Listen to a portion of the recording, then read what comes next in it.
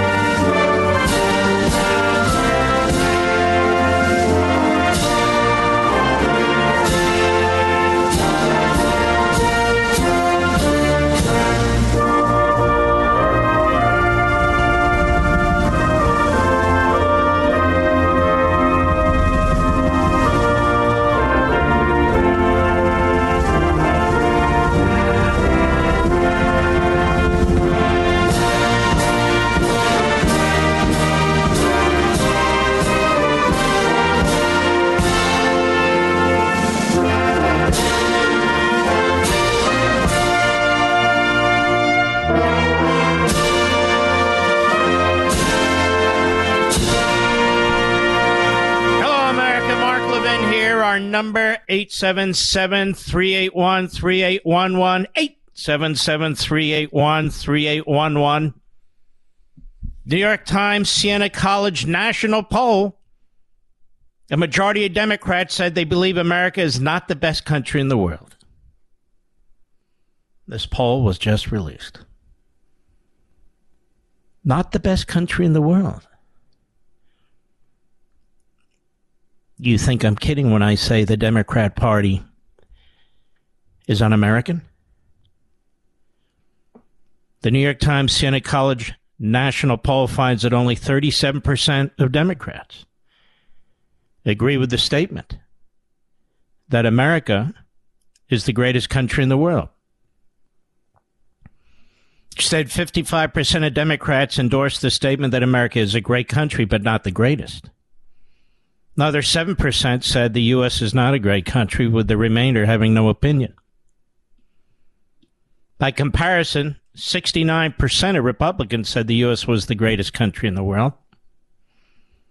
Another 24% said it's great but not the greatest. 5% said America is not a great country, with the remaining 2% having no opinion. 47% of registered independents said America is the greatest country. 45% said it's great but not the greatest. Guess that's why they're independents. They're confused. Veteran pollster Doug Schoen, who worked for former President Bill Clinton and ex-three-term Mayor Mike Bloomberg, said he wasn't surprised. Neither am I. He said there used to be bipartisan consensus that America was a unique, special, exceptional nation. That's gone. Republicans do believe in American exceptionalism. The Democrats do not accept American exceptionalism. Got that? There were disparities by race, region, age, education. 54% of white respondents overall said America is the greatest country. 33% of black voters who heavily identify with Democrats. A majority of Midwesterners, 56%, and Southerners, 53%, America was the greatest.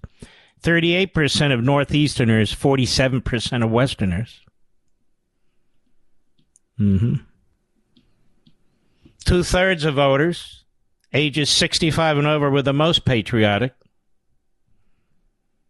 Two-thirds saying America was the greatest, compared to just 30% of voters aged 18 to 29. The least educated Americans were the most jingoistic, as they write. 59% with a high school degree or less said the U.S. was the greatest, compared to 42% of college graduates. More Democrats had a favorable view of socialism, 53%, than capitalism, 44%. 66% of Republicans had a favorable view of capitalism. 86% of them opposed socialism. And that poll says midterm elections are 46% support Democrats, 44% support Republicans. As for issues, voters struggling with record inflation eating at their pocketbooks favor Republicans over Democrats, 52 to 38%, 52 to 38. Republicans may also be buoyed by voters saying 49 to 31% economic issues are more important in determining their vote for Congress. So economic issues by far the number one issue, and voters believe the Republicans would do a better job than the Democrats. A plurality of Democrats say social issues are more important. A majority of Republicans and independents say economic issues. On the hot-button issue of teaching about sex education and LGBTQ issues, and Florida Governor Ron DeSantis is on to something. The survey found that 70% of voters oppose teaching sex ed and LGBTQ issues in elementary school, while 54% oppose teaching about sex and gender issues in middle school. High school, 56% said teaching about sex and LGBT orientation was appropriate. Now, DeSantis, a Republican running for re-election, considered a potential White House aspirant in 2024, obviously enraged those forces, but the vast majority of Americans support his position. Voters opposed the recent Supreme Court ruling overturning Roe v. Wade, 62 to 30. 62% say abortion should be always or mostly legal. 31% say mostly or always illegal. They never ask the question that needs to be asked. That's fine, but what do you believe of the Democrat Party's official position? Abortion at any time. And what you would find, of course, is the vast majority of Americans do not believe abortion in the last few weeks or few months or a few seconds before birth. Now, there is a little problem with this. New York Times Siena College surveyed 1,399 registered voters nationwide. The best polls are of likely voters, not registered voters, because all registered voters don't vote, and so likely voters are harder to find. It's a tougher poll, but it tends to be more accurate, of course. But I don't dispute that a majority of Democrats say the United States is not the world's greatest country. And by the way, notice a majority of elderly Democrats do. It is much younger Democrats and Democrats in the subsequent generation. And this is because of, and they also noticed they talked about college graduates. And this is because of the indoctrination that our colleges and universities, through these tenured Marxists and reprobates, are using these classrooms to brainwash our children. And now they're doing it in elementary schools and middle schools. To hate the country. To hate the country. So there is a huge difference between Democrats and Republicans in this country. Huge. There is a huge difference. And if you don't believe America is the greatest country ever established, then which country is it? Which country is it? And so this gives them, you see, in their minds, the moral authority to destroy America. Because it's not the greatest country. Oh, it's a great country among many great countries. Remember when Barack Obama said something to that effect? You remember that? I remember that. I'll be right back. Mark Levin.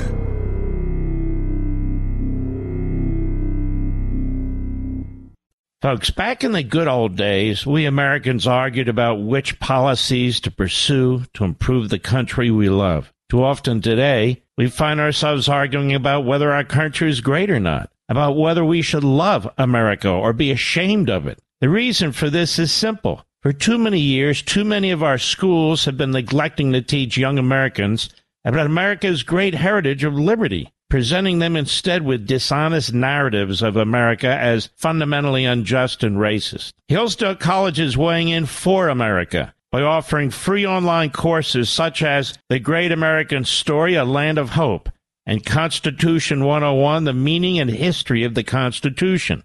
I encourage all of you to enroll in one of these wonderful free courses from Hillsdale. Begin your free Hillsdale College course today at levinforhillsdale.com. That's Levin, Levin, for Hillsdale.com.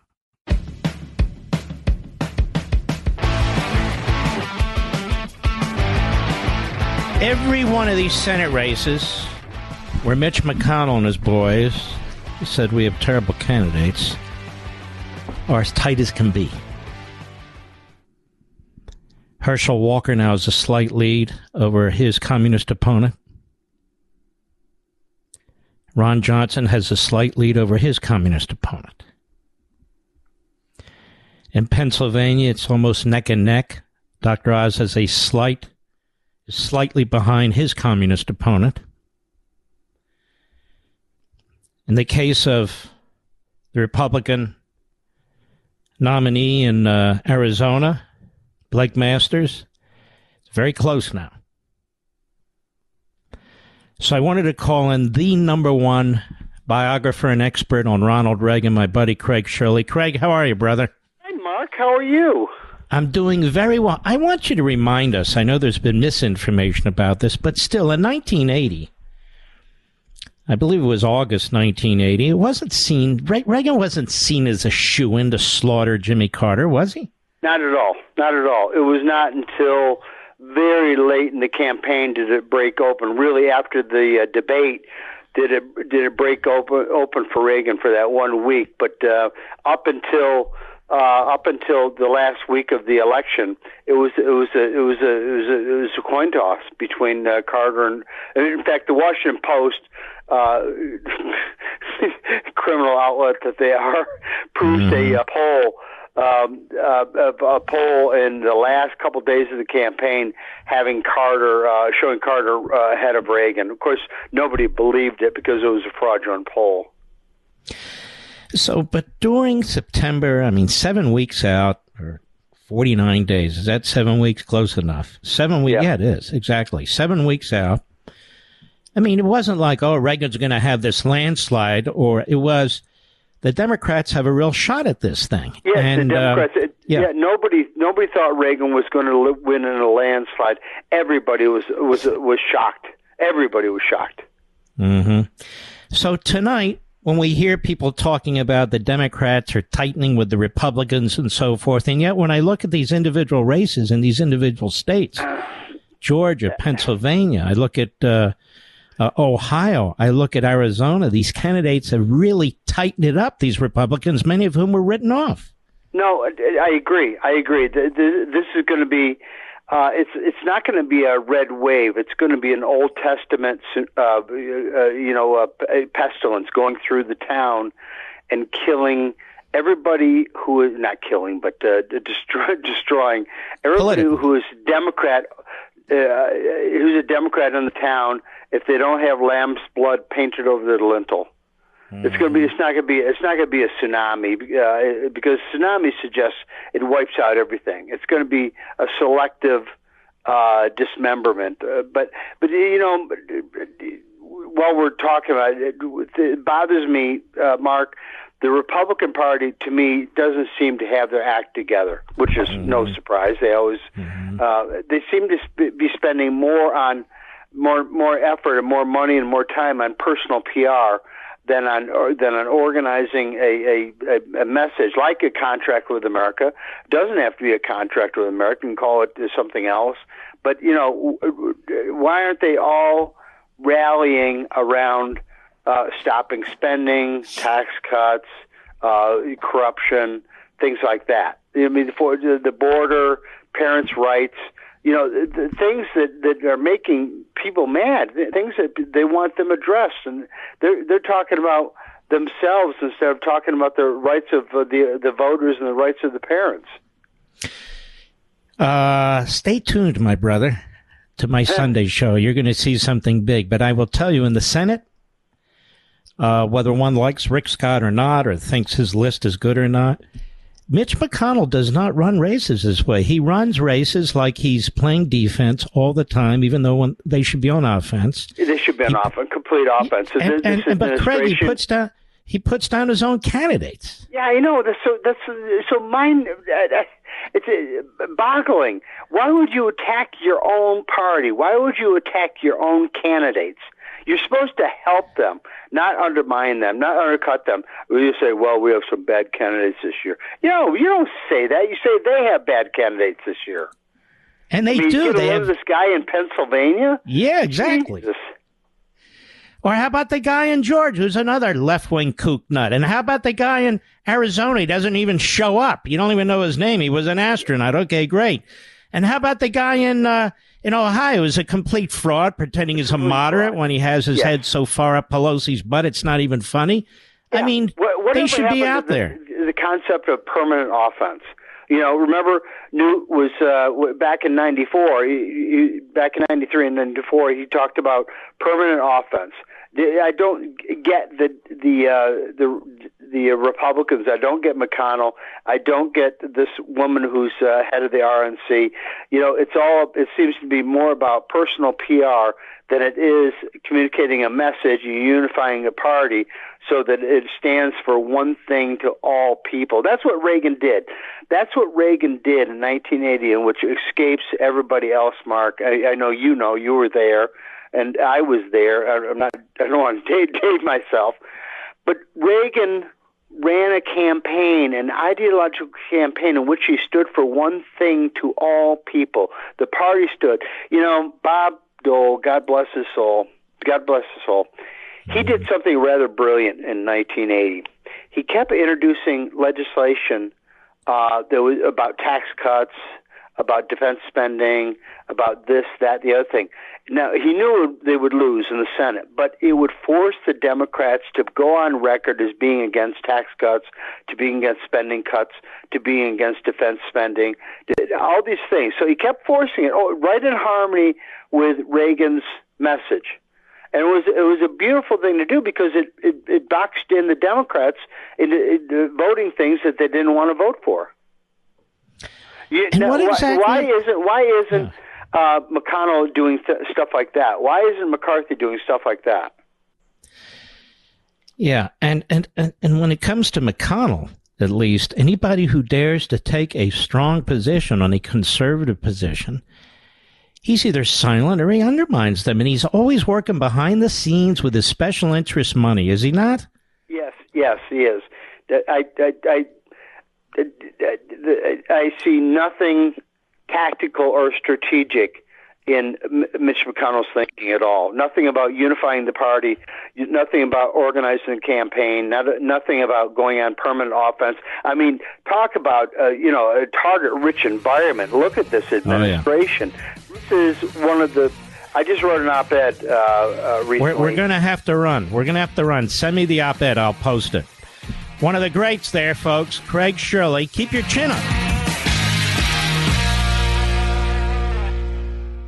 Folks, back in the good old days, we Americans argued about which policies to pursue to improve the country we love. Too often today, we find ourselves arguing about whether our country is great or not, about whether we should love America or be ashamed of it. The reason for this is simple. For too many years, too many of our schools have been neglecting to teach young Americans about America's great heritage of liberty, presenting them instead with dishonest narratives of America as fundamentally unjust and racist. Hillsdale College is weighing in for America by offering free online courses such as The Great American Story, A Land of Hope, and Constitution 101, The Meaning and History of the Constitution. I encourage all of you to enroll in one of these wonderful free courses from Hillsdale. Begin your free Hillsdale College course today at Levin for Hillsdale.com. That's Levin, Levin, for Hillsdale.com. Nobody says it better than Mark Levin. I'll go with what Mark Levin said, because nobody could say it better. Call in now at 877-381-3811. So my point, and Craig Shirley's point, is Reagan had a massive landslide in 1980. It was massive. Only to be outdone in 1984. But Carter only won 49 electoral college votes. That was it. Reagan won the rest. 49 for Carter. Nobody saw it coming until about 3 or 4 days before the election. And as Craig points out, subsequent to their debate. These Senate races, which were written off about 4 weeks ago by the Republican leader in the Senate, which is so outrageous, so pathetic. Whether it's Oz in Pennsylvania. Look, I don't know ultimately how they'll turn out. I'm just making a point. Oz in Pennsylvania.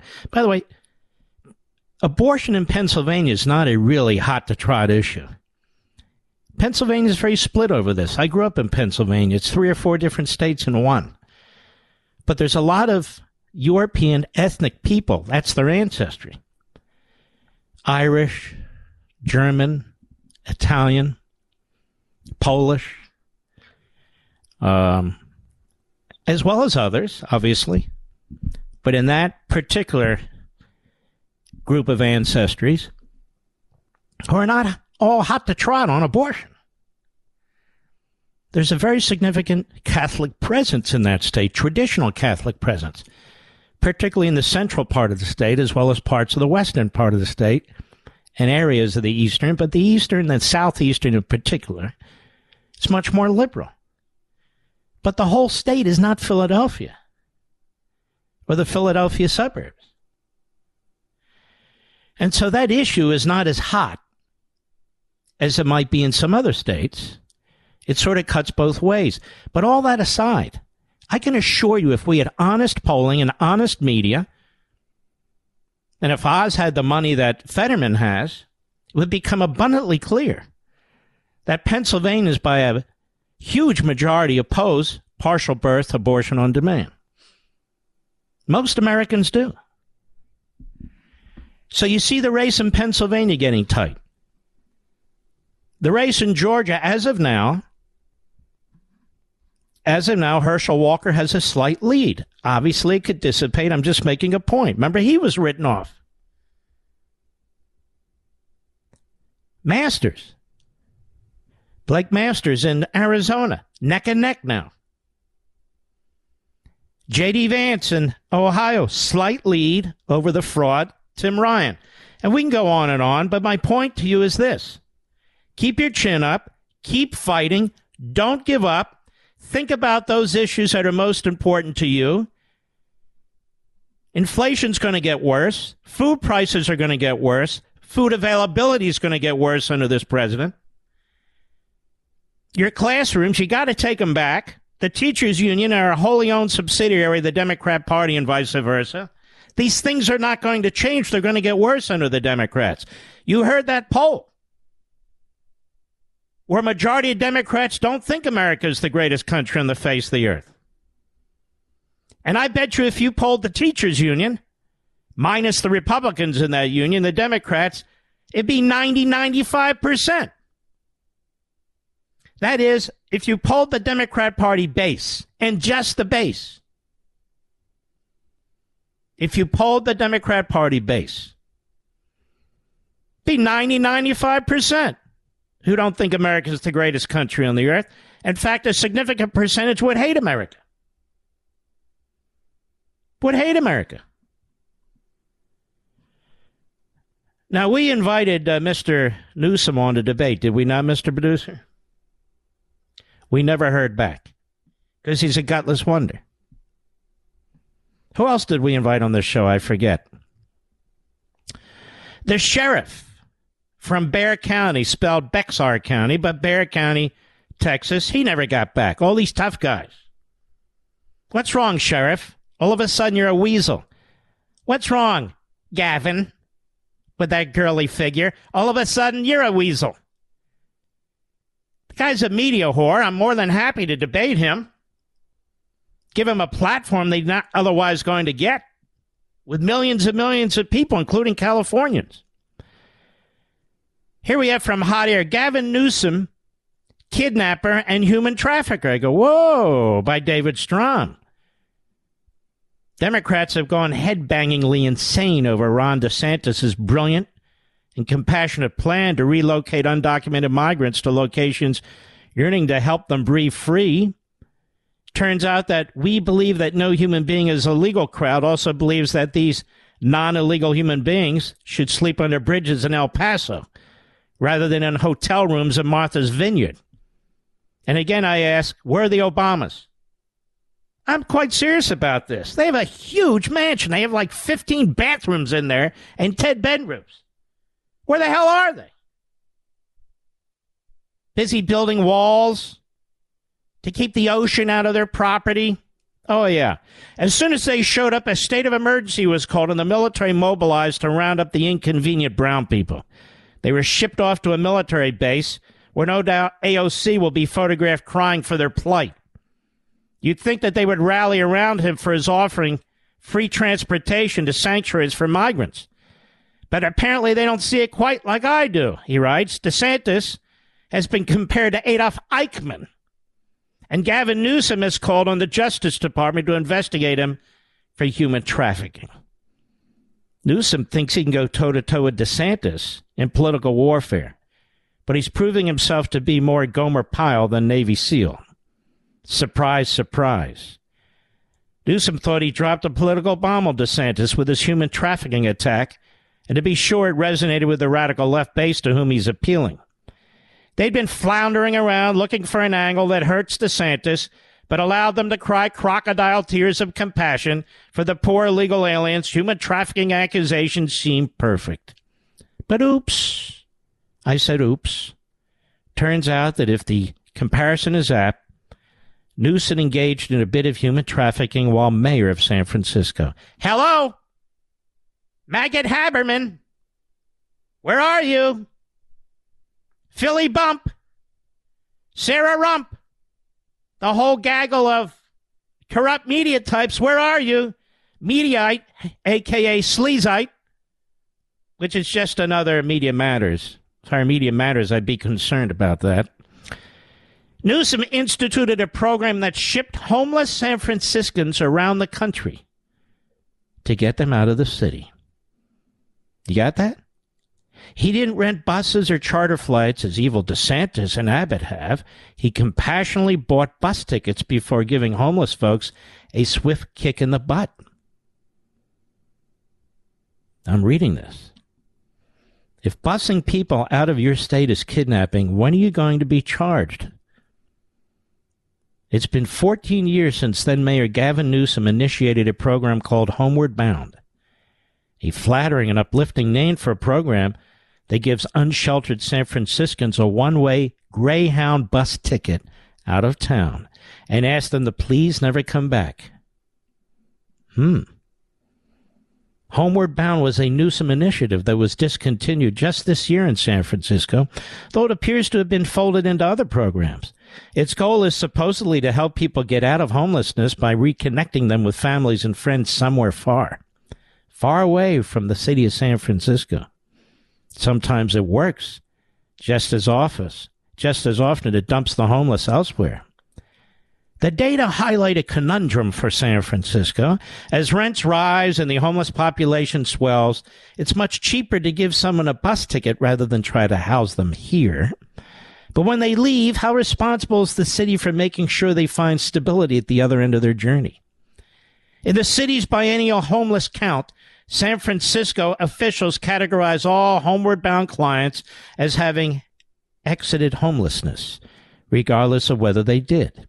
City officials, including the mayor, that would be Newsom at the time, and head of the homelessness department also often tout Homeward Bound as a success on par with other programs that place people into housing, such as permanent supportive housing and rental assistance. From 2013 to 2018, San Francisco says it helped over 11,000 people, quote, exit homelessness, unquote, according to the city data. Little more than half of those people were connected with permanent supportive housing or rapid rehousing, a federal rental assistance program. The other half, well, they were boarded on a Greyhound bus and sent out of the city. And by any serious measure, Homeward Bound has been a total failure. Like any Gavin Newsom project, appears to be a new, shiny, progressive, compassionate program that promises sunshine and daisies and children running free in the meadows. In reality, that is all show and no dough. It goes on. In the 14 years since the city created the Homeward Bound program under then-Mayor Gavin Newsom, San Francisco's homeless crisis has indisputably worsened. San Francisco's homeless population grew by an estimated 17% over the past 2 years, despite the city building supportive housing and spending more than $285 million annually on the Department of Homelessness. And $1.2 million of that funding is spent on Homeward Bound each year. Of course, Homeward Bound isn't homeward at all. It's let's get rid of these people. The average bus ticket, $10 per diem given to someone for the journey, costs the city about $270 per person.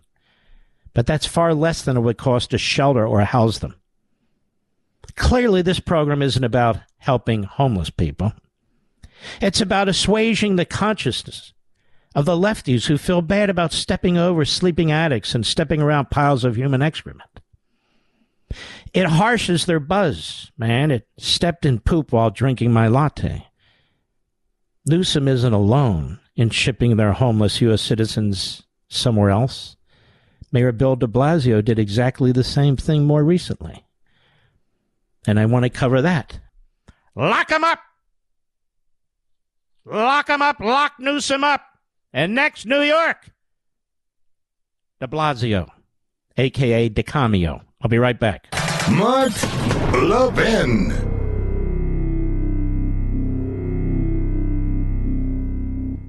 Folks, back in the good old days, we Americans argued about which policies to pursue to improve the country we love. Too often today, we find ourselves arguing about whether our country is great or not, about whether we should love America or be ashamed of it. The reason for this is simple. For too many years, too many of our schools have been neglecting to teach young Americans about America's great heritage of liberty, presenting them instead with dishonest narratives of America as fundamentally unjust and racist. Hillsdale College is weighing in for America by offering free online courses such as The Great American Story, A Land of Hope, and Constitution 101, The Meaning and History of the Constitution. I encourage all of you to enroll in one of these wonderful free courses from Hillsdale. Begin your free Hillsdale College course today at levinforhillsdale.com. That's Levin, Levin, for Hillsdale.com.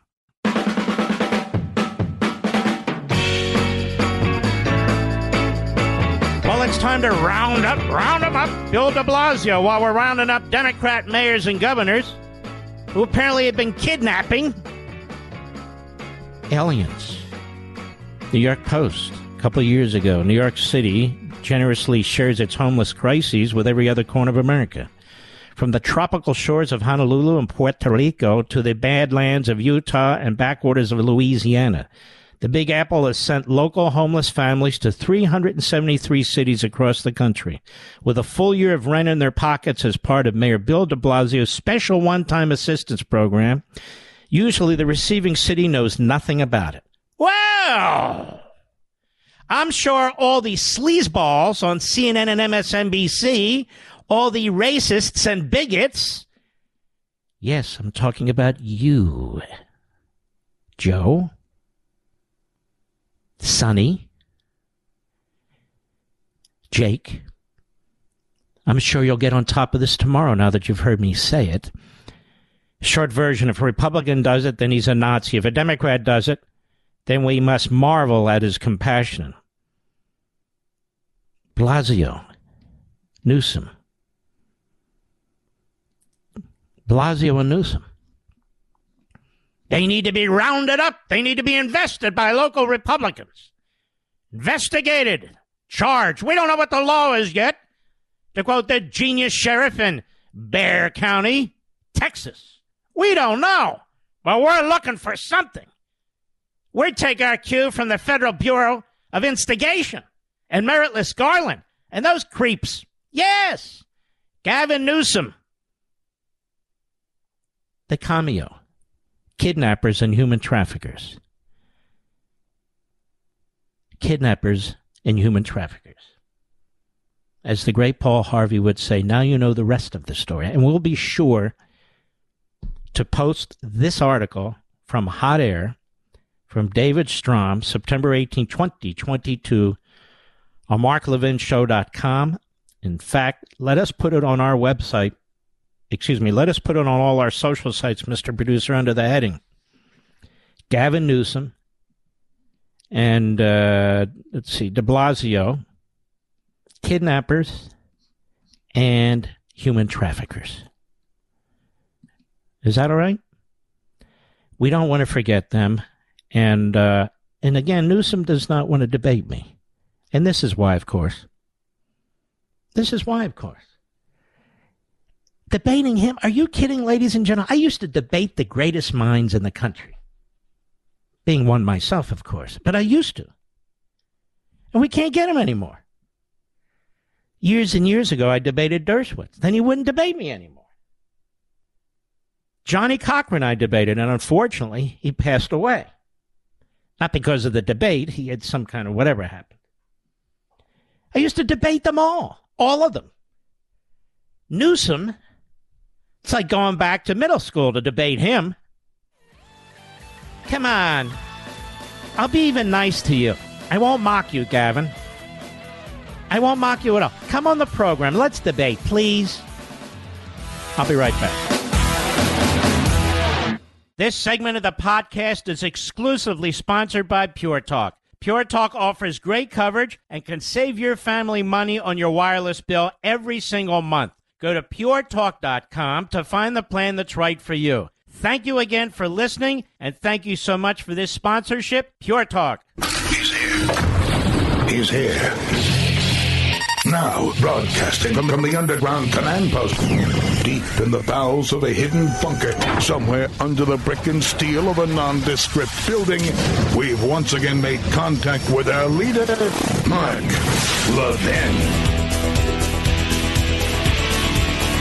Hello, America. Mark Levin here. Our number, 877-381-3811. Hello, 877-381-3811. So we established that Gavin Newsom and Bill de Blasio were kidnappers. Did we not, Mr. Producer? And human traffickers. That they bust migrants from their cities all over the country. They didn't do what DeSantis did in a humane way, gave them pamphlets, information about where they can go and who they can contact in Massachusetts, get consent waivers and all the rest. Maybe they did. I don't know. None of them were under investigation. None of this was highlighted by the New York Slimes, the Washington Compost, or the rest of the corrupt Marxist media. None of it. None of it will be reported tomorrow morning on MSLSD or CNN, despite the fact that they hear me saying this right now. Joe Scarborough will do whatever the missus tells him to do. And besides, he's dumber than a doorknob. Over at CNN, they've shaken it up there. But the IQs in that DNA pool remain as low as ever before. America's governor, Ron DeSantis, at a press conference today, cut 7, go. Biden is flying these people all over the fruited plain in the middle of the night. I didn't hear a peep out of those people, okay? I didn't hear a peep. I haven't heard a peep about all the people that have been told by Biden you can just come in, and they're being abused by the cartels. They're drowning in the Rio Grande. You had 50 that died in some shed in Texas. I heard no outrage about any of that. I haven't heard outrage about all the fentanyl that's come across the border that's killing Americans in record numbers. I don't hear outrage about the criminal aliens that have gotten through and have then victimized people, not only in Florida, but all throughout the country. I didn't hear any outrage about that. The only thing I hear them getting upset about is you have 50 that end up in Martha's Vineyard. Then they get really upset.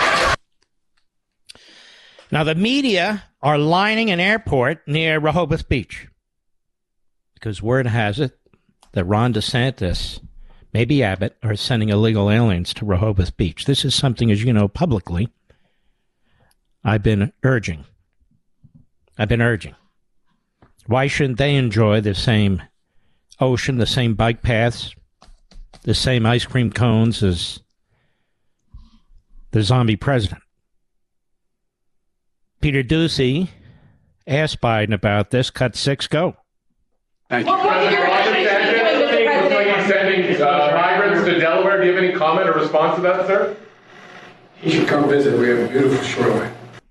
He should come visit. We have a beautiful shoreline. I want to ask, seriously, MSNBC and CNN, and I want to ask CBS and ABC and NBC, and I want to ask the New York Times and the Washington Post, why aren't you down on the southern border reporting about the rapes, reporting about the drugs, reporting about the separation of parents from children? Why aren't you talking about and reporting about the sex trafficking, the deaths, the drug cartels? Why not? Why aren't you going down there and reporting? And you know what's interesting, Mr. Producer? Rush Limbaugh used to talk about an echo chamber. And what he meant by that was he would say things and then a day or two later, they would essentially be repeated by others in TV and radio. Now, Rush Limbaugh was one of my big buddies. I see that happening with me, don't you, Mr. Producer? And it's happening a lot. And he used to tell me, well, you know, it's flattering. I said, it's not flattering, it's plagiarism. He said, but there's nothing you can do about it. Rush worked very hard at his job. I worked very hard at mine. Mr. Producer, do you write anything for me? Open the microphone. Do you write anything? Do I have writers? Nope. Does anybody write my opening statements or my commentary? Anybody? Nope, right from your head. And if we had Mr. TV producer here, whether it be Levin TV or Life, Liberty, and Levin, I don't use teleprompters. I write little notes to myself from time to time. I don't have writers. All these other hosts do. I don't. So, I find it annoying, but even my wife says, what are you going to do about it? Just think, okay. But I've been pointing out now that whomever the Republicans eventually rally around, President Trump, Ron DeSantis, Cruz, Cotton, Pompeo, just down the list, they're going to go after them. The Democrats are going to go after them with guns blazing. Others are now regurgitating this, but you need to keep that in mind. Again, when people say, look, I like Trump, but I like DeSantis, but there is no but. Even the nebbish Romney, they went after Romney, and he's a nebbish. He really didn't offend them, but they had to create stuff like, do you know he had a list of women candidates? Yeah, so? For jobs? Yeah. Do you know when he was in college or whatever, he put a dog in it? Hold on a second. That's what they do. And they're going to keep doing it. Hakeem Jeffries one day wants to be the Speaker of the House. He's a radical moron. But then again, Most of them on the Democrat side are. And he held a press conference today, and of course the media covered it. Why? Because he's a Democrat attacking a Republican. That makes it news. Cut 8, go. Well, the behavior of individuals like Ron DeSantis and Greg Abbott is radical, reckless, regressive, and reprehensible. Oh, the 4 R's. He got all the 4 R's in there. Radical, reckless, regressive, and reprehensible. And Biden? Remarkable. Help me. What else? Go ahead. Start behaving like governors and stop behaving like human traffickers. Oh, human traffickers. They remember a phrase, human traffickers. And so they repeat the big lie like propagandists do. Human traffickers. Really? What about the real human traffickers on the border? They don't care. What about the crime on the border? They do not care. The biggest human trafficker in the world is Joe Biden. He's the biggest human trafficker in the world by the millions. Millions. People suffering. Now, I can tell you, ladies and gentlemen, you vote Democrat, you're going to get more of this. There won't even be a fight. The Democrats are doing this purposely. This is a man-made crisis. And anybody that stands up to this, they want to destroy, they want to character assassinate, even though they themselves have done this. They themselves have done this. Newsom with the girly figure. May I just say, I'm just saying. We know that DeCamio did the same thing on a massive scale. And we know, of course, that Biden and the federal government have done it over 900 times. Nobody called them human traffickers. The Democrat Party as an institution is evil. It's always been evil. It's always been anti-American. Always. And it still is. It still is. That's why the most aggressive reprobates in the country all are Democrats. And that's why the Democrat Party reaches out to them. Black Lives Matter and groups like that. Years past, it used to reach out to the Klan. Remember? Oh, Mark, that's so long ago. Actually, it's not. It was the 50s and 60s. But you see, DeSantis and Abbott, they're radical, reckless, regressive, and reprehensible, and they're human traffickers. So this schmuck wants to be the next Speaker of the House because Nancy Pelosi has so lowered the standard that any schmuck could be Speaker of the House. Then there's Raul Ruiz, Democrat, California. Cut 9, go.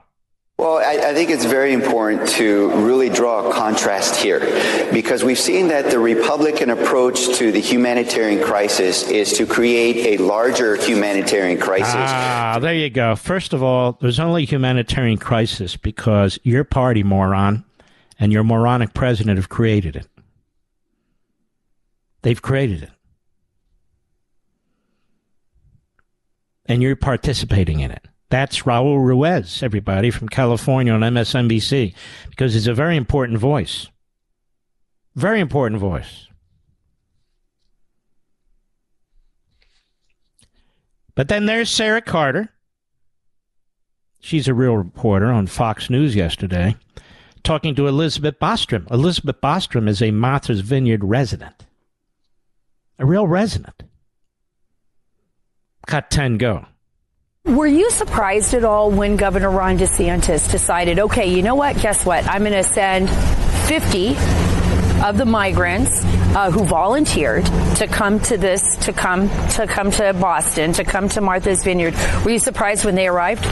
No, I wasn't. And I really praised him for doing that because it wasn't a stunt. I know the media has been saying it's a stunt. But, how do you get the attention of the administration? How do you get the attention of Harris, who's supposed to be in charge of this? Do you think she's been a good border czar? I don't. It's really a joke, and everyone knows it. Mm-hmm. You mean putting Kamala in charge of the border is a joke? Are you kidding? She was at Claflin University in South Carolina today. And when you listen to the profundity of what she had to say, shame on you for calling Kamala a joke. You must be a racist. Cut 13, go. So we invested an additional $12 billion into community banks because we know community banks are in the community and understand the needs and desires of that community as well as the talent and capacity of community. So we invested in community banks because they're in communities and they know what the communities want and they know the desires of the community and the talent and the capacity of the community. So why wouldn't you put such a genius in charge of the southern border? Why wouldn't you? I'll be right back. Mark Levin.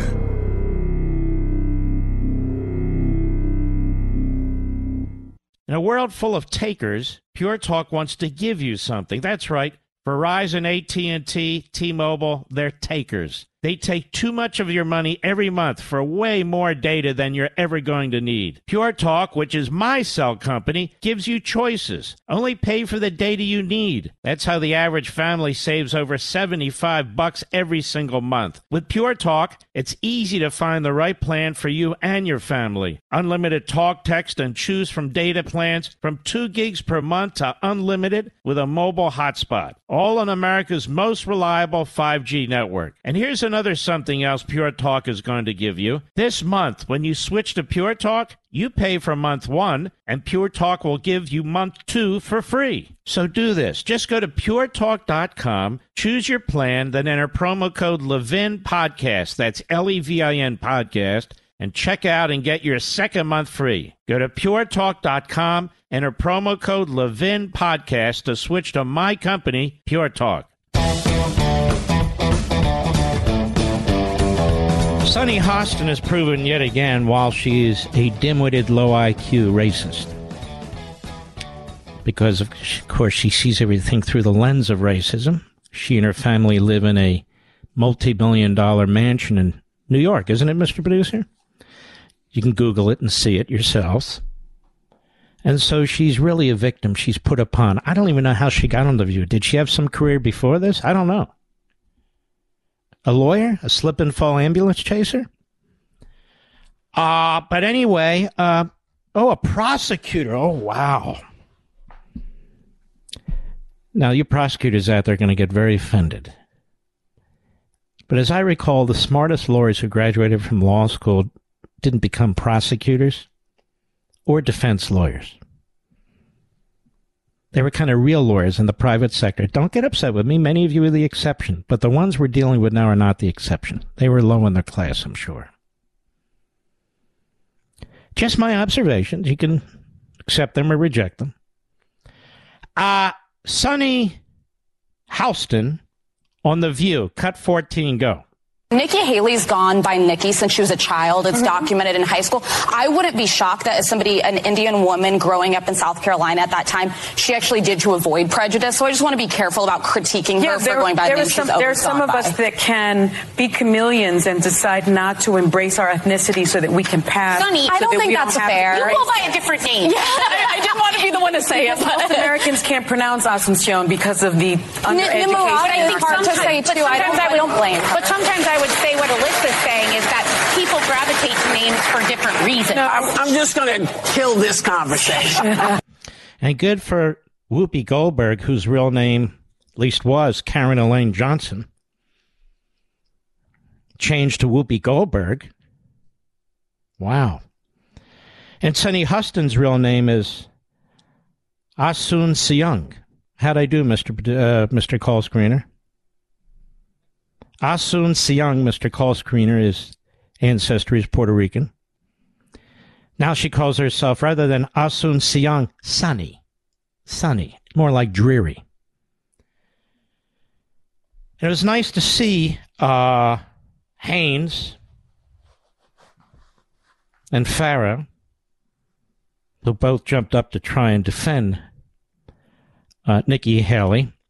But Nikki Haley defended herself. Here's what she posted in response to the low IQ racist Asuncion Houston. And we'll call her that for now on Mr. Producer because we can pronounce her name. Nikki Haley posted, "Thanks for your concern, Sonny. It's racist of you to judge my name. Nikki is an Indian name and is on my birth certificate, and I'm proud of that. What's sad is the left's hypocrisy towards conservative minorities. By the way, last time I checked, Sonny is not your birth name. No, it's not. It's Asuncion Houston. Asuncion. Asuncion. What kind of name is that, Mr. Call Screener? Do we know? Spanish? It means what? It's a derivative of a-hole? Oh, ascension. Sorry. Well, there you go. She has it so tough. Asuncion. Everybody after me. Asuncion. Asuncion. She thinks you're too stupid to say her name, so she changed it to Sonny. And she thinks we're so stupid that we believe that. No, she was embarrassed by her name, so she changed it. That's why. Not that Americans can't pronounce it. It's that she didn't want Americans to pronounce it. And she changed it to Sonny. Why would she change it to Sonny? And it turns out we have a real Karen on The View. Karen Elaine Johnson. That used to be Whoopi Goldberg's name. So it is odd, isn't it? That Asuncion Houston, a.k.a. Dreary Sonny Houston, would have actually changed her name from her birth name. And then you have a Karen who literally sits on... Mr. Producer, this is too easy. It's really too easy. It's really grotesque. And again, I want to thank our networks there, ABC News, I believe it is, Disney, for having such an informative, profoundly intelligent program like The View. With 5 yentas, and they usually have a guest yenta on, too. I'll be right back. In a world full of takers, Pure Talk wants to give you something. That's right.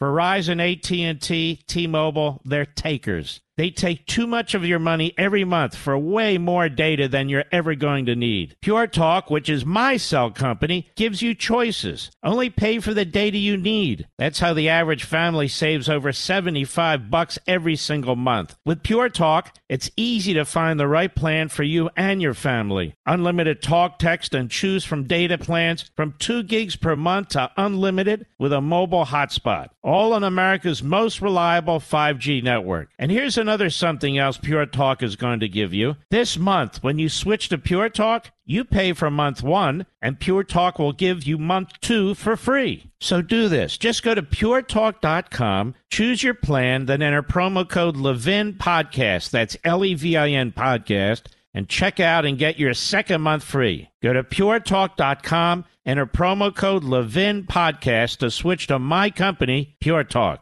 The cost of freedom is high, but this phone call is not. Call Mark Levin toll-free at 877-381-3811. Asuncion.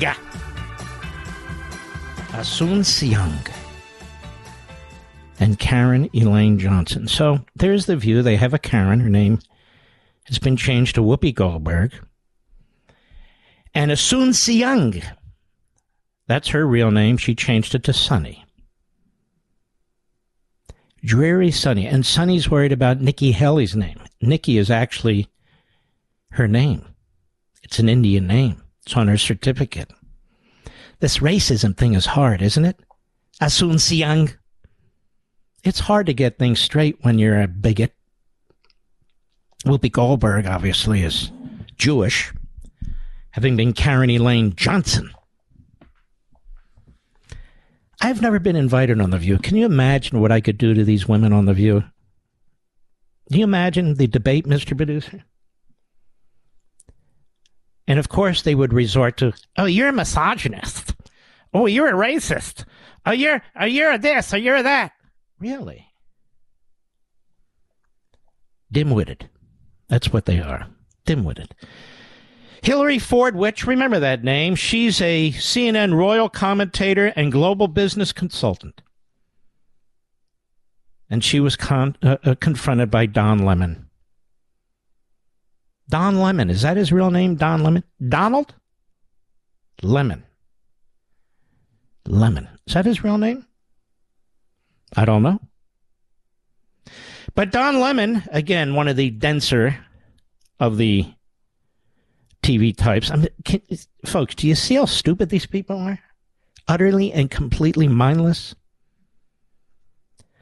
So we talked a little bit about what you're going to hear soon when we discuss slavery. You really want to discuss slavery? Let's really discuss slavery.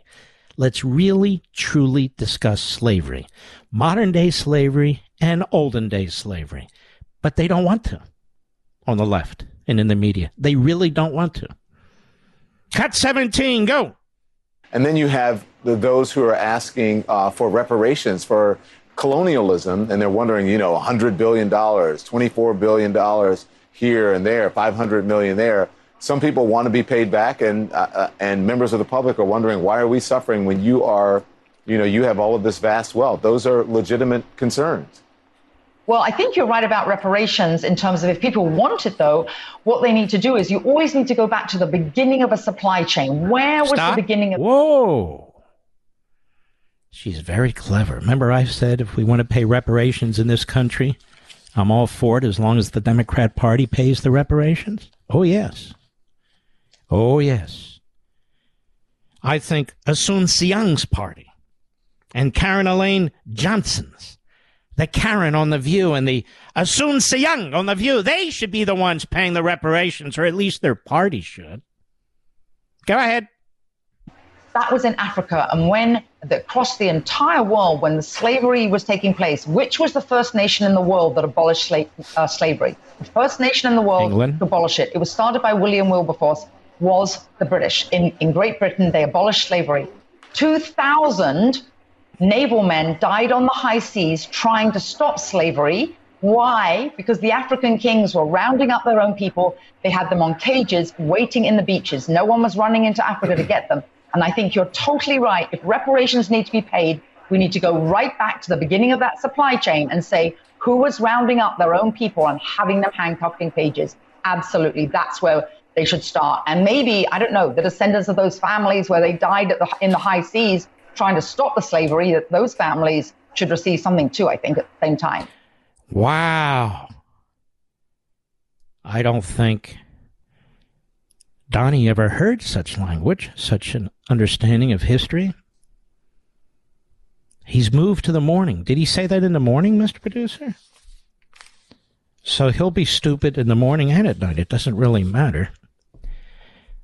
Do you understand what she said, America? The colonialists, says Donnie. There were tribes and there were empires in Africa.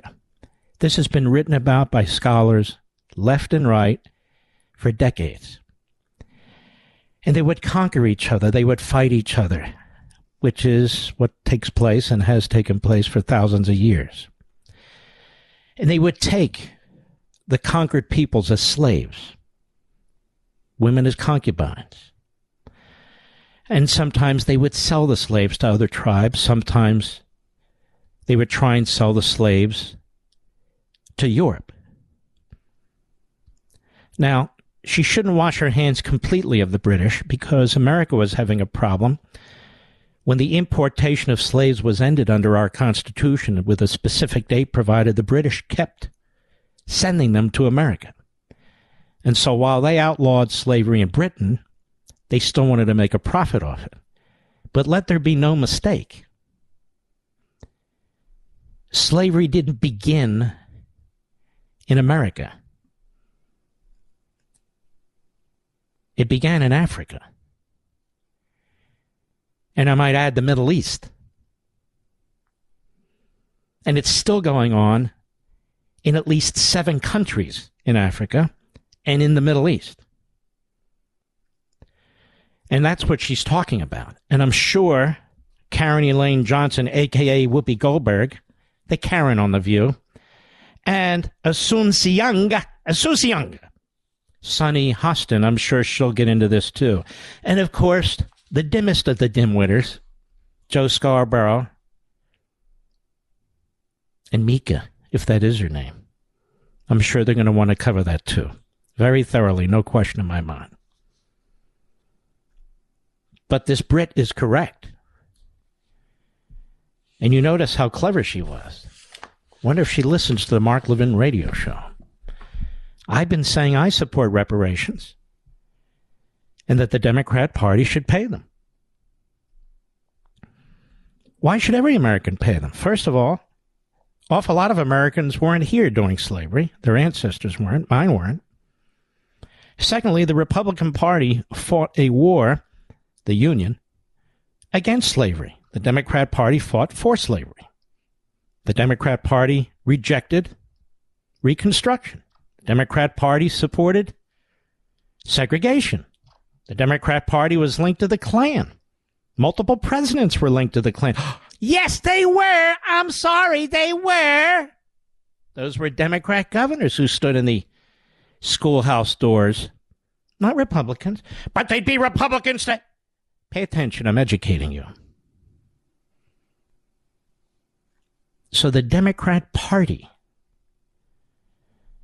Tell me, again, as I asked last night, how does the Democrat Party survive the Taliban-like activity that took place in 2020 with monuments coming down and history books being burned and all the rest of it? How does the Democrat Party survive that? Everything associated with the Confederacy is down except the main power behind the Confederacy, the Democrat Party. It's amazing.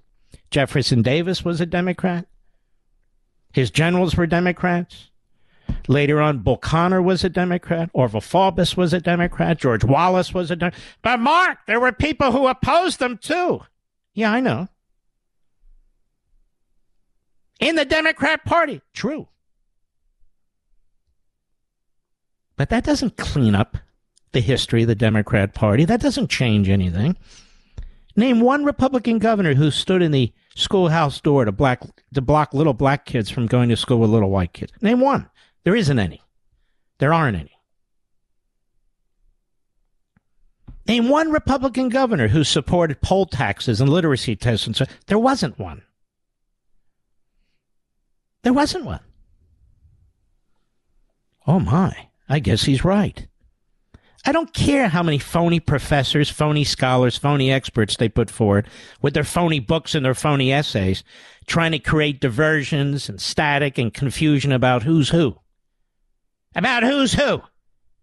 It's about damn time, if we're going to change the name of military forts and schools, that we change the name of the Democrat Party. Change the name of the Democrat Party to represent what it represents today. Change the name. I've got one. The Kill America Party. There you go. Fits perfectly. Fits perfectly. I mean, we just told you about a poll in the first hour, right? Where majority of Democrats don't think America is the greatest country. Great. Great. What is the greatest country? That would have been a great follow-up question. I'll bet a good percentage of them would say Cuba or Canada. Canada. Isn't Canada fantastic now? Canada is a police state where its stupid young prime minister, who many think may be the bastard son of a Castro, by the way. I don't say that. Others say that. I would never say that. There he is over in Britain, getting drunk like a skunk in a British pub, singing off key. Sure, they're very proud of him. Now, didn't they have this Prime Minister of Finland, Mr. Producer, dancing and singing at some party, and it created quite a ruckus? At least she knew how to dance and sing. This guy, this Trudeau, looked like just your old average drunk, in my humble opinion. I'll be right back. Mark Levin.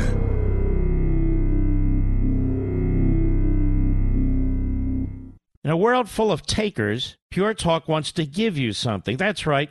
Verizon, AT&T, T-Mobile, they're takers. They take too much of your money every month for way more data than you're ever going to need. Pure Talk, which is my cell company, gives you choices. Only pay for the data you need. That's how the average family saves over $75 every single month. With Pure Talk, it's easy to find the right plan for you and your family. Unlimited talk, text, and choose from data plans from 2 gigs per month to unlimited with a mobile hotspot. All on America's most reliable 5G network. And here's another something else Pure Talk is going to give you. This month, when you switch to Pure Talk, you pay for month 1, and Pure Talk will give you month 2 for free. So do this. Just go to puretalk.com, choose your plan, then enter promo code Levin Podcast. That's Levin Podcast, and check out and get your second month free. Go to puretalk.com, enter promo code Levin Podcast to switch to my company, Pure Talk.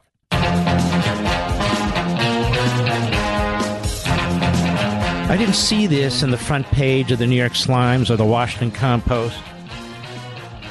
I'm sure it's not being covered by the Constipated News Network or MSLSD. I'm sure the Morning Schmo and Mrs. Schmo and all the other schmoes on MSLSD will be attentive to this.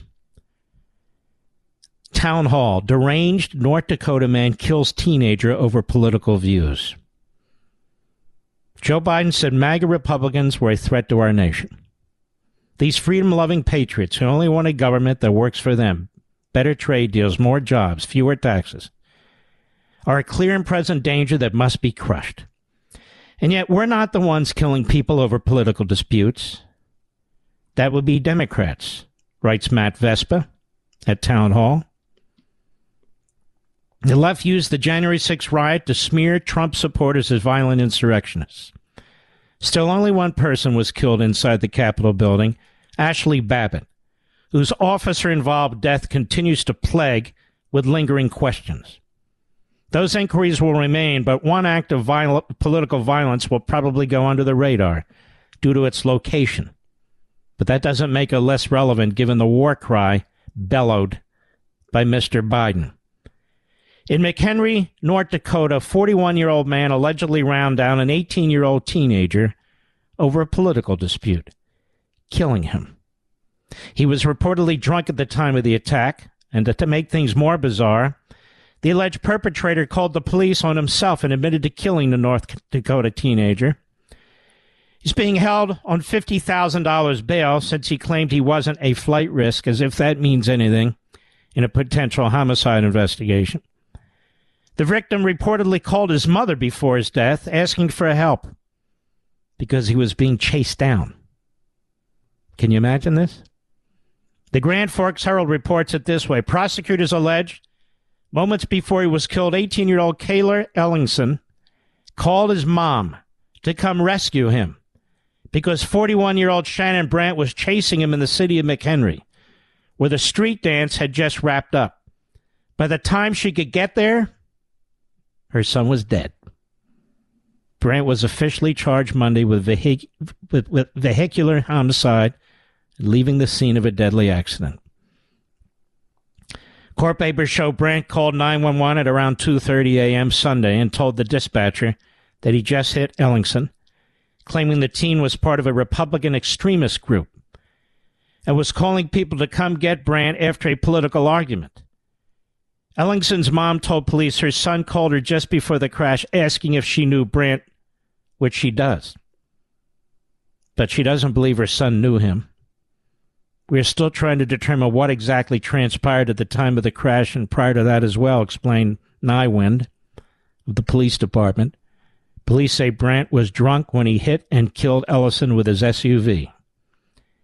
We don't know of any witnesses. We're still making attempts to interview potential witnesses from the street dance, people that were present prior to the crash happening. The guy couldn't handle a political argument, so he allegedly killed the young man. Killed him. ran him down and ran him over. He was calling his mother for help before he was run over and murdered.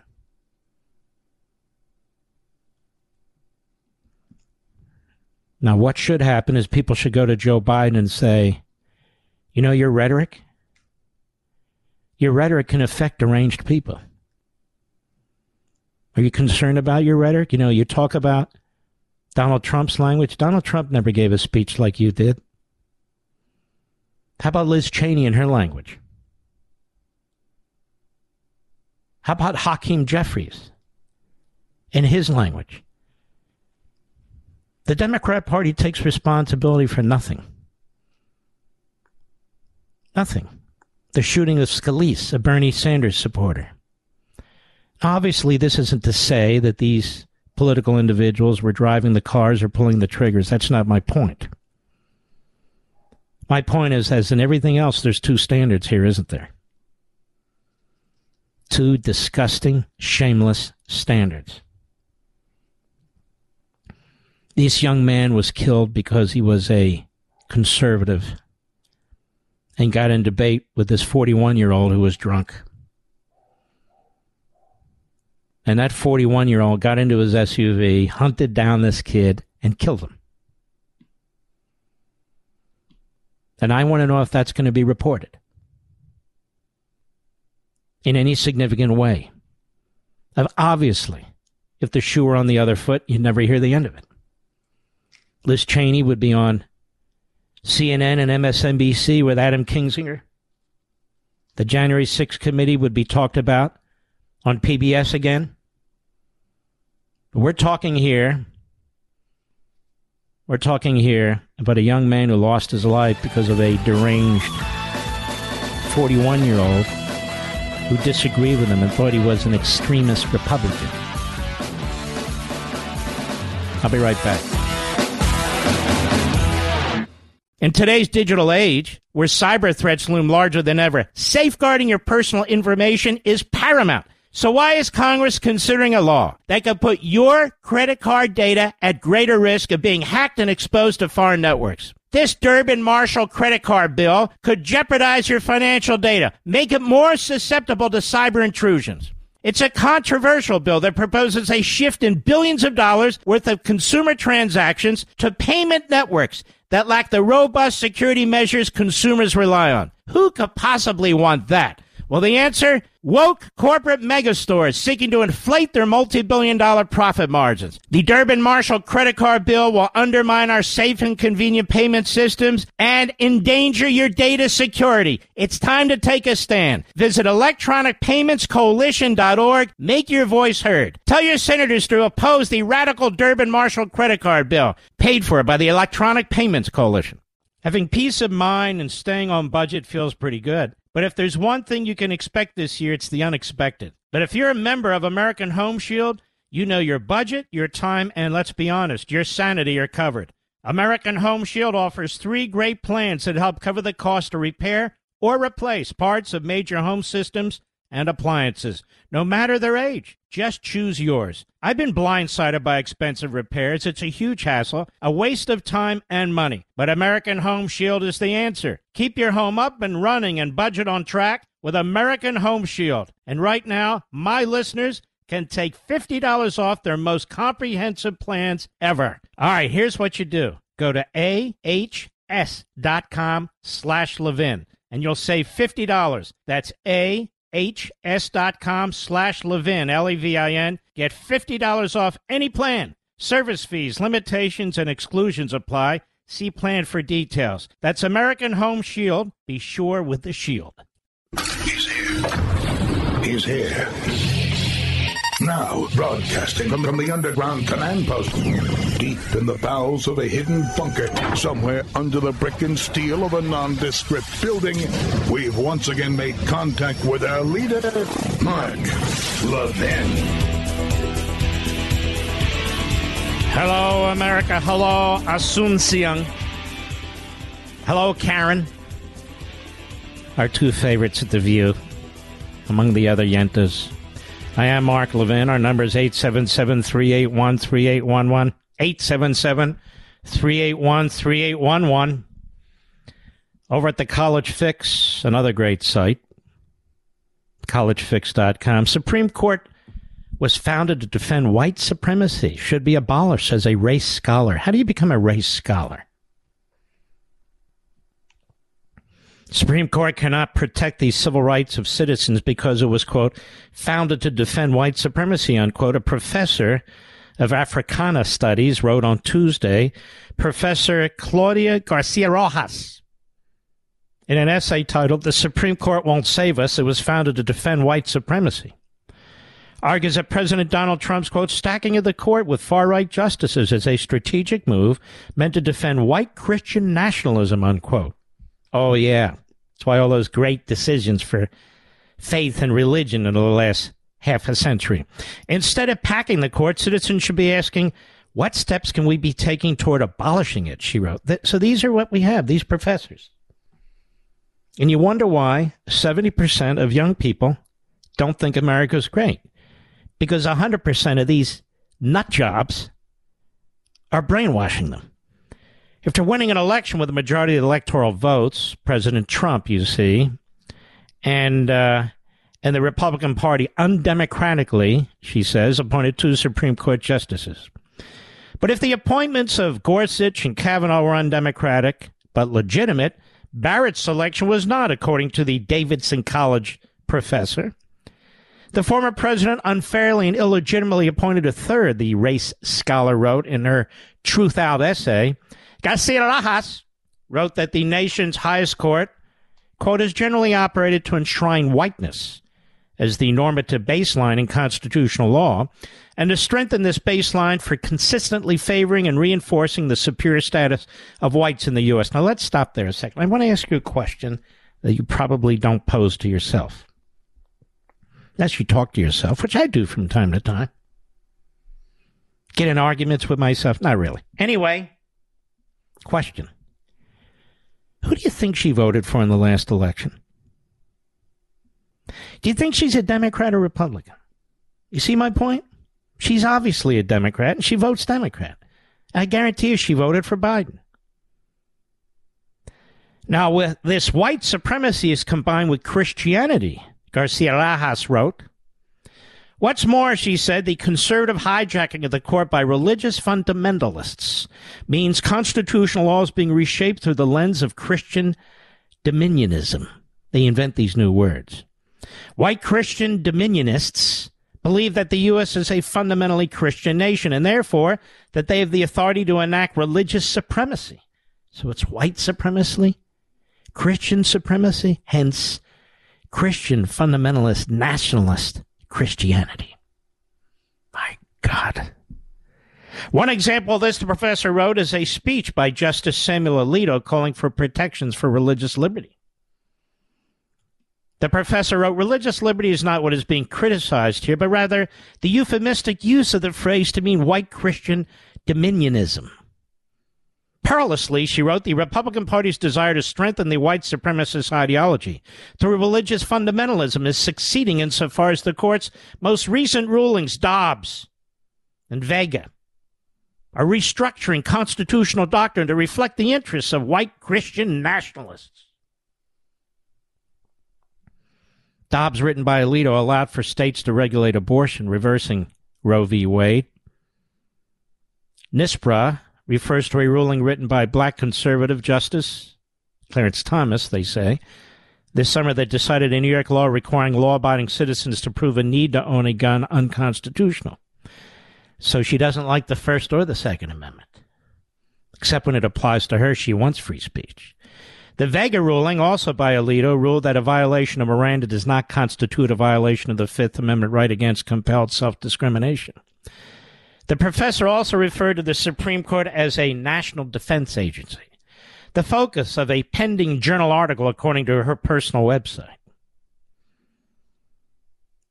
So how do we get rid of the Supreme Court? Says the expert, the professor of racial studies. How do we get rid of the Supreme Court? Because, quote, the Supreme Court won't save us. It was founded to defend white supremacy. No, that's why the Democrat Party was defended. Or created, I should say, established. It's amazing. In the meantime, to show you how it's not just Christians, but the Judeo-Christian belief system, how this court just falls into line with the Marxists. Blaze Media, Joseph McKinnon, Yeshiva University, this is a Jewish university, ends all student groups after court orders it to recognize gay activist student group. So what happened was Yeshiva University was founded to promote traditional Jewish teachings. Now, people go to yeshiva now who are not necessarily Orthodox Jews. People go to yeshiva now who are gay, who are transgender. But yeshiva doesn't promote those ideologies. And it doesn't discriminate against these individuals either. They're free to attend the school, which is pretty remarkable in some respects. But some of these students, the gay activist group, decided they wanted to form a club. So they formed it informally. And the student council approved the group and supported its recognition and its funding as a group. The college has been in existence for 136 years. It's been committed to its religious identity. Explained that the conference of official status to the group would be inconsistent with the school's Torah values and religious environment it seeks to maintain. So, of course, they sued. And in state court, the students won.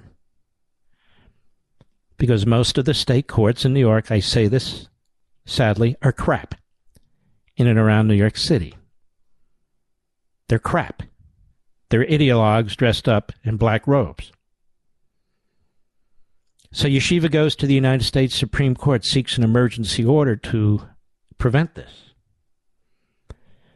Justice Sotomayor is the justice who handles these kinds of emergency appeals for the court, and she stayed the state's decision down below so other justices could take a look at it. And so only 4 justices said we ought to take this case up now because it's clearly a First Amendment religious liberty case under the Constitution. There's nothing clearer. This is a historically and traditionally Jewish university that promotes its Torah values, and it is free not to recognize or embrace this club. It's not discriminating against individuals, but it's free not to give an affirmative recognition to this club. Only 4 Supreme Court justices, led by Sam Alito, said that's ridiculous. And Sotomayor, speaking for the others, said, let them go through the state processes and then they can come back here if they choose to. But Alito said, state processes, we know how that's going to turn out. This is a clear federal First Amendment liberty, religious liberty, constitutional issues. Why go through the state process? In essence, there really isn't a state process. It's right there under our First Amendment. We're not here to interpret New York law or New York's Constitution. Sotomayor wrote for the majority. That means she was joined by, among others, Hollywood Chief Justice John Roberts and Kavanaugh. They were both silent. If just one of them had joined the other 4, Alito, Thomas, Gorsuch, and Barrett, it would have been stayed, the decision, and the court could have taken it up. But it's clear that John Roberts, and in this case, in my view, Kavanaugh, now have cold feet, and they don't want to be seen as activists. Activists? As Sam Alito said, Alito's brilliant. He said, we have to do the right thing. regardless of the criticism we receive. We have to do the right thing. We have to embrace the principles of the Constitution. But they didn't. He did and 3 others. But they didn't. So Yeshiva University abolished all of the student clubs. Because that's the reaction. That is the only reaction Yeshiva University could have taken. Because they're being accused of discrimination. So they said, okay, we're not discriminating. No more clubs. And this is how this works. Finally, before we take a break, there's a representative in New York City by the name of Richie Torres. Obviously a Democrat, obviously very liberal. But he's not your typical liberal Democrat in New York City. He's a young man, Richie Torres. And it's my understanding he took a trip to Israel once, not very long ago. And he traveled the country. And he was very much taken by the history and the religious history of Israel. Very much.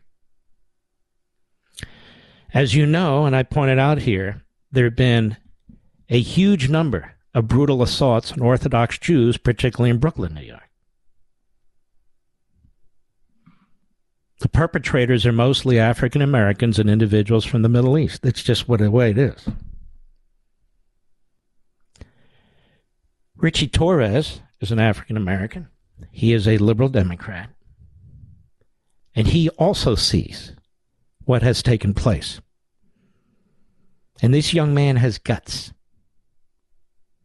And he sent a letter to the Civil Rights Division of the Department of Injustice, as reported by JNS News.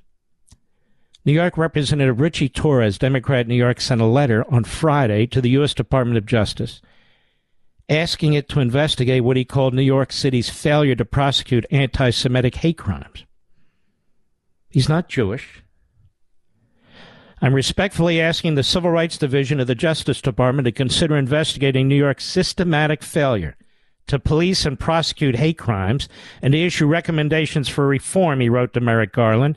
The federal government can no longer stand by passively as anti-Semitic violence goes unchecked and unpunished in America's largest city.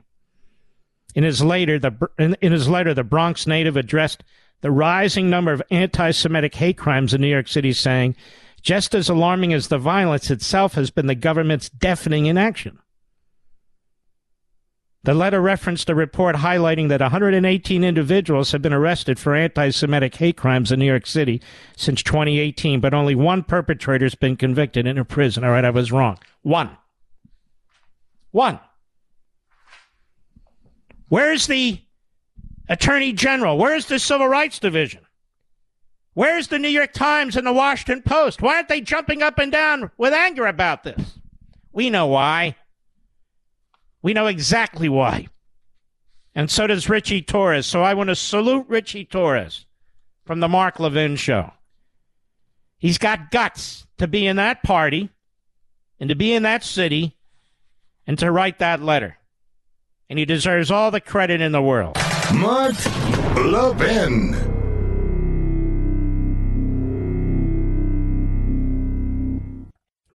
This episode is brought to you by Shopify. Whether you're selling a little or a lot, Shopify helps you do your thing, however you cha-ching. From the launch your online shop stage, all the way to the we just hit 1 million orders stage. No matter what stage you're in, Shopify's there to help you grow. Sign up for a $1 per month trial period at shopify.com/special offer, all lowercase. That's shopify.com/special offer.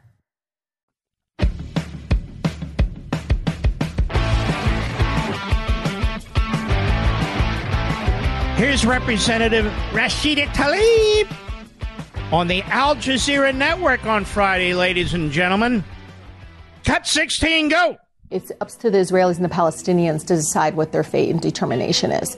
And they are more moving towards a one state than, supporting that. But I knew the two-state solution in the strong stance that they had It just didn't match. But they very much, I still work with them. They agree that I have a unique lens and perspective on what's happening in Palestine.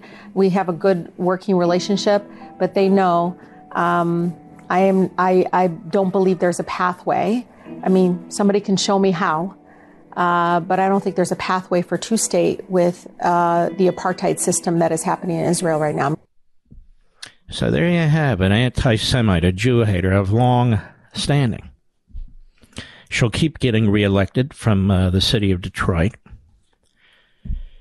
And not a word from anybody but me. Not a word about the Democrat Party's anti-Semitism problem. She's not alone. It's a growing part of the Democrat Party. Even the leading Jews in the Democrat Party won't speak up. No, they don't want to offend. They don't want to offend. Not Rashida. Lovely Rashida. I mean, even Joe Biden praised lovely Rashida on the tarmac that time. Remember that, Mr. Producer? He loved her. Do I owe you something, Rich? I don't think so. So Rashida Tlaib has become a prominent voice in the Democrat Party. She's not being condemned by the media for her constant anti-Semitic comments. Fake Tapper, where is he? Where is he? D. Lemon? Where is Asun Siang and Karen Elaine Johnson, a.k.a. Whoopi? And where are the networks? Where's anybody, for God's sakes? I'll be right back. Mark Levin, radio's principal patriot. Call in now at 877-381-3811. I want to take calls, but I've got a few more matters I really feel I need to talk to you about before I do. FBI whistleblower alleges January 6 cases manipulated to create illusion of national crisis. From Just the News. The top Republican on the House Judiciary Committee, our buddy Jim Jordan, said Monday a whistleblower has come forward detailing how the FBI is manipulating cases related to the January 6 Capitol riot to create an illusion that domestic violent extremism is a widespread problem in the United States. Representative Jim Jordan sent out a letter to FBI Director Christopher Wray that, quote, the manipulative case file practice, unquote, was being conducted by the Bureau's Washington field office, which was instructing local FBI offices to open up cases on their books that were in fact simply related to the Capitol breach.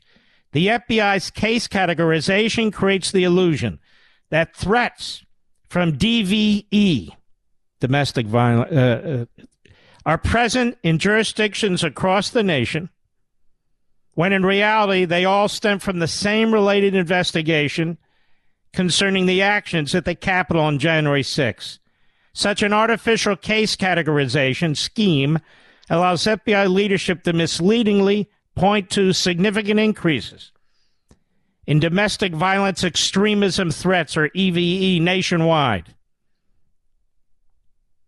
Oh, my God. And why? So they can attack your civil liberties.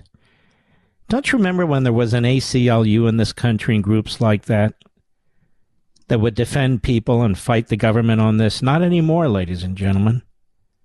Simply not anymore. It's not going to happen. And I wanted to get to this as well. Wall Street Journal today. Food supply stays tight as disappointing U.S. harvest adds to global challenges. This is something I've been warning you about. Patrick Thomas, a lackluster U.S. harvest this year, totally predictable, is setting back efforts to relieve a global food supply that has been constrained by Russia's war in Ukraine, agriculture industry execs say. Senior executives from the companies such as Bayer AG, Corteva Inc., Archer Daniels Midland Company, and Bunge Ltd. said worldwide crop supplies remain tight And some said at least 2 more years of good harvest in North and South America are needed to ease the pressure. Persistent drought conditions in the U.S. and agricultural countries in South America, along with uncertainty over crop production in Ukraine, are making that harder, they said. Ladies and gentlemen, I get so sick and tired of the lies that you have to face and that I have to deal with. There's 20% less crop, I don't know how you call it, seed planting, crop planting, as a result of the lack of what's necessary to grow them. That's the problem. The war on oil. You need fertilizer. There's less fertilizer, and it's very expensive. We're choking ourselves. They can talk about droughts all they want. There have been droughts in this country before and droughts in other places. It's not about droughts. We need 2 years of bumper crops, they say, to relieve pressure from the droughts. Well, how's that going to happen? How's that going to happen? How is electricity going to grow us more food, ladies and gentlemen? It's not. Now, I don't know what other evidence we need. This is a Wall Street Journal piece. In my view, they're distorting the reason for this. But that said, it's happening, and it's happening right now. There are going to be shortages of food. The food supply is under stress. But there are going to be shortages of food right here in the United States of America. Right here. Now, you guys out there, you need to tell your friends who are Democrats, who are going to vote Democrat because of this, that, or the other thing, that they're voting for their own demise. They're voting for their own impoverishment. They're voting for their own bankruptcy. They're voting for their own hunger. They're voting for their own increase in violence. They're voting for a war on the Constitution and a war on citizenry. The Democrat Party is radical. It is way out there now. It's way out there. It's not the party that was 20 years ago or anything like that. It is a radical, hard-left party influenced by anti-Semites, racists, and Marxists. You heard me right. Hello, I said it. That's right. Because it's true. That's exactly what's going on. Meanwhile, you have fools like Liz Cheney giving speeches, attacking us, attacking you and me. Really appalling. Attacking the January 6th event. That's the problem, you see. January 6th. Right. That's the problem. Now, there are bigger problems, and they're happening right now. Let's see here, Mr. Producer. Let's take some calls. Since I don't have the call screen up, can you give me some calls, please? Yes. Pasadena, Maryland, the great WMAL. I believe your name is Al. Is that correct? That is correct, Mr. Levin. And how are you, sir? I'm all right. How are you, my friend? I'm fine. I'm a 76-year-old unhyphenated American, Vietnam veteran.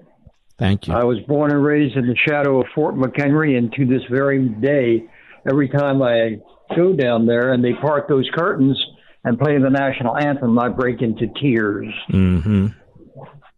Levin, 4 years ago, I tried to reach out to every national conservative voice because there needs to be conservative unification, continuity of messaging, or otherwise what you and I and many other people understand and believe are the values inherent in this little republic. I have gotten to the point now, sir, where I feel like I am a voice in the wilderness. I have reached out in every avenue and every mode. Well, let me say two things because I'm going to run out of time this segment due to a heart. But we can't all sing as a choir. We have different lives. We have different responsibilities. We have different takes on different issues. But it's clear that there's conservative talk radio and the overall message is the same, even though individuals may disagree here and there. That's number one. I don't think anyone misses that fact. And number two, you're not alone. There are tens of millions of us. But you're meant to feel alone because you watch TV, you see what's going on around you, you see what's going on in your community. But there are tens of millions of us who say no to this. And the vast majority are registered Republican. Many are independent. Some are Democrats. And the vast majority who hate the country, according to this recent survey, vote Democrat. So I wouldn't say you're alone and you shouldn't feel alone. But I would encourage you, rather than trying to contact hosts and telling hosts they should say the same thing, which means they wouldn't have an audience anyway, I think you should try and figure out at the local level what it is you can do to turn out conservative and Republican voters this election. I think that would be a very, very important thing, so you don't feel alone, so you're volunteering with people who are of the same mindset and who care about the same thing, or even work at a precinct. If your precinct is overwhelmingly Democrat, 98% or something, then work at another precinct. There are many, many things that each of us can do, all of us can do, just like the parents did in the last election. We're going to need everybody. We're not going to have time for complainers and whiners. We're going to need everybody to think about how they can contribute, whether they're parents, taxpayers who are parents, whether they're great men like you, veterans, whether they're whomever you are, whatever you do in your role in your life, you can influence 10 votes or 20 votes. It's going to make a difference. So it's not going to be good enough, not here, to say I tried this and that. There are things you can do leading up to, but especially on Election Day, that can make a difference. I'll be right back. Mark Levin.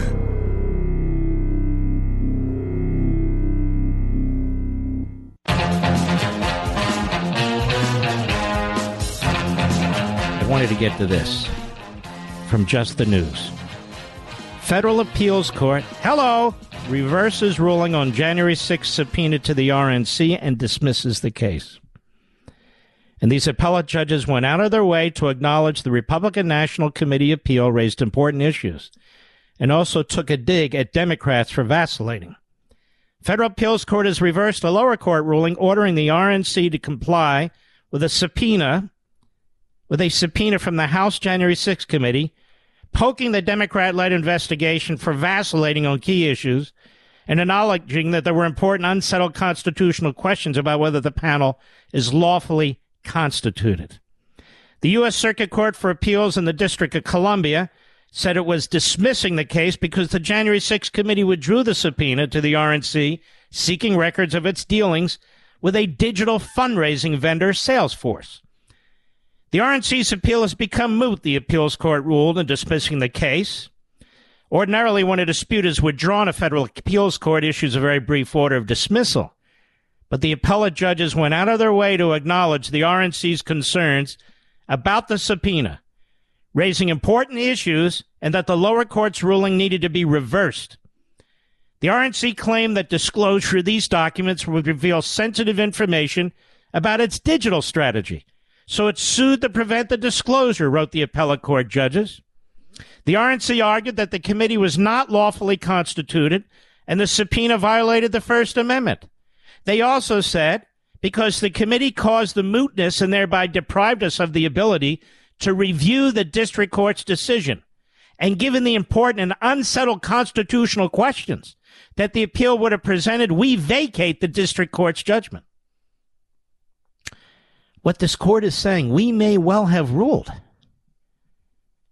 on the unconstitutional activities of this committee, given how it was created. You got that? The court also took issue with the House Democrat committee for playing essentially a game of hurry up and then wait. It said the committee has taken various positions on whether and when it needs the subpoenaed RNC documents, the judges noted, citing a history of urgent requests followed by delay and then eventually their own withdrawal of the subpoena. But the key paragraph is the earlier one. The RNC claimed that disclosure of these documents would reveal sensitive information about its digital strategy, so it sued to prevent disclosure, wrote the judges. The RNC argued that the committee was not lawfully constituted and the subpoena violated the First Amendment because the committee caused the mootness and thereby deprived us of the ability to review the district court's decision. And given the important and unsettled constitutional questions that the appeal would have presented, we vacate the district court's judgment. It didn't even have to vacate the district court's judgment. You see what I'm saying, Mr. Producer? It went out of its way to smack down the district court and to state the issues raised by the RNC were substantive and real. Now, why is that important? Because many litigants have raised these issues about this committee. And these lower court judges, many of whom have been appointed by Obama or Biden or Clinton, but some of whom have been appointed by Trump. They're rogue. They're rogue. Either that or they're way over their heads. These are perfectly legitimate, substantive, even constitutional issues that are being raised by these litigants. And perhaps, and I hope, will be raised by Bannon and Navarro. And will be raised by everybody else because they really have already raised them. Navarro has, and Bannon's lawyer has. But these lower courts just blow them out. Because the prosecutors come in and say, hey, they're just trying to get around and delay. We're in a hurry. We got to get this done. And the circuit court's even saying, what the hell's the hurry? What is the hurry? District court judges in Washington, D.C., what is your hurry? I'm waiting for Bill Barr to comment on this, Mr. Producer. Or the legal analysts. Maybe they'll write these long, drawn-out pieces and remind us of why these judges are correct and that fundamentally what this committee is doing is unconstitutional. That's correct. Ladies and gentlemen, we salute the armed forces, police officers, firefighters, and emergency personnel, our busser friends.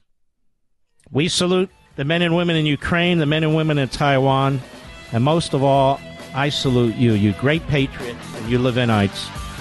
Thank you for listening. See you soon.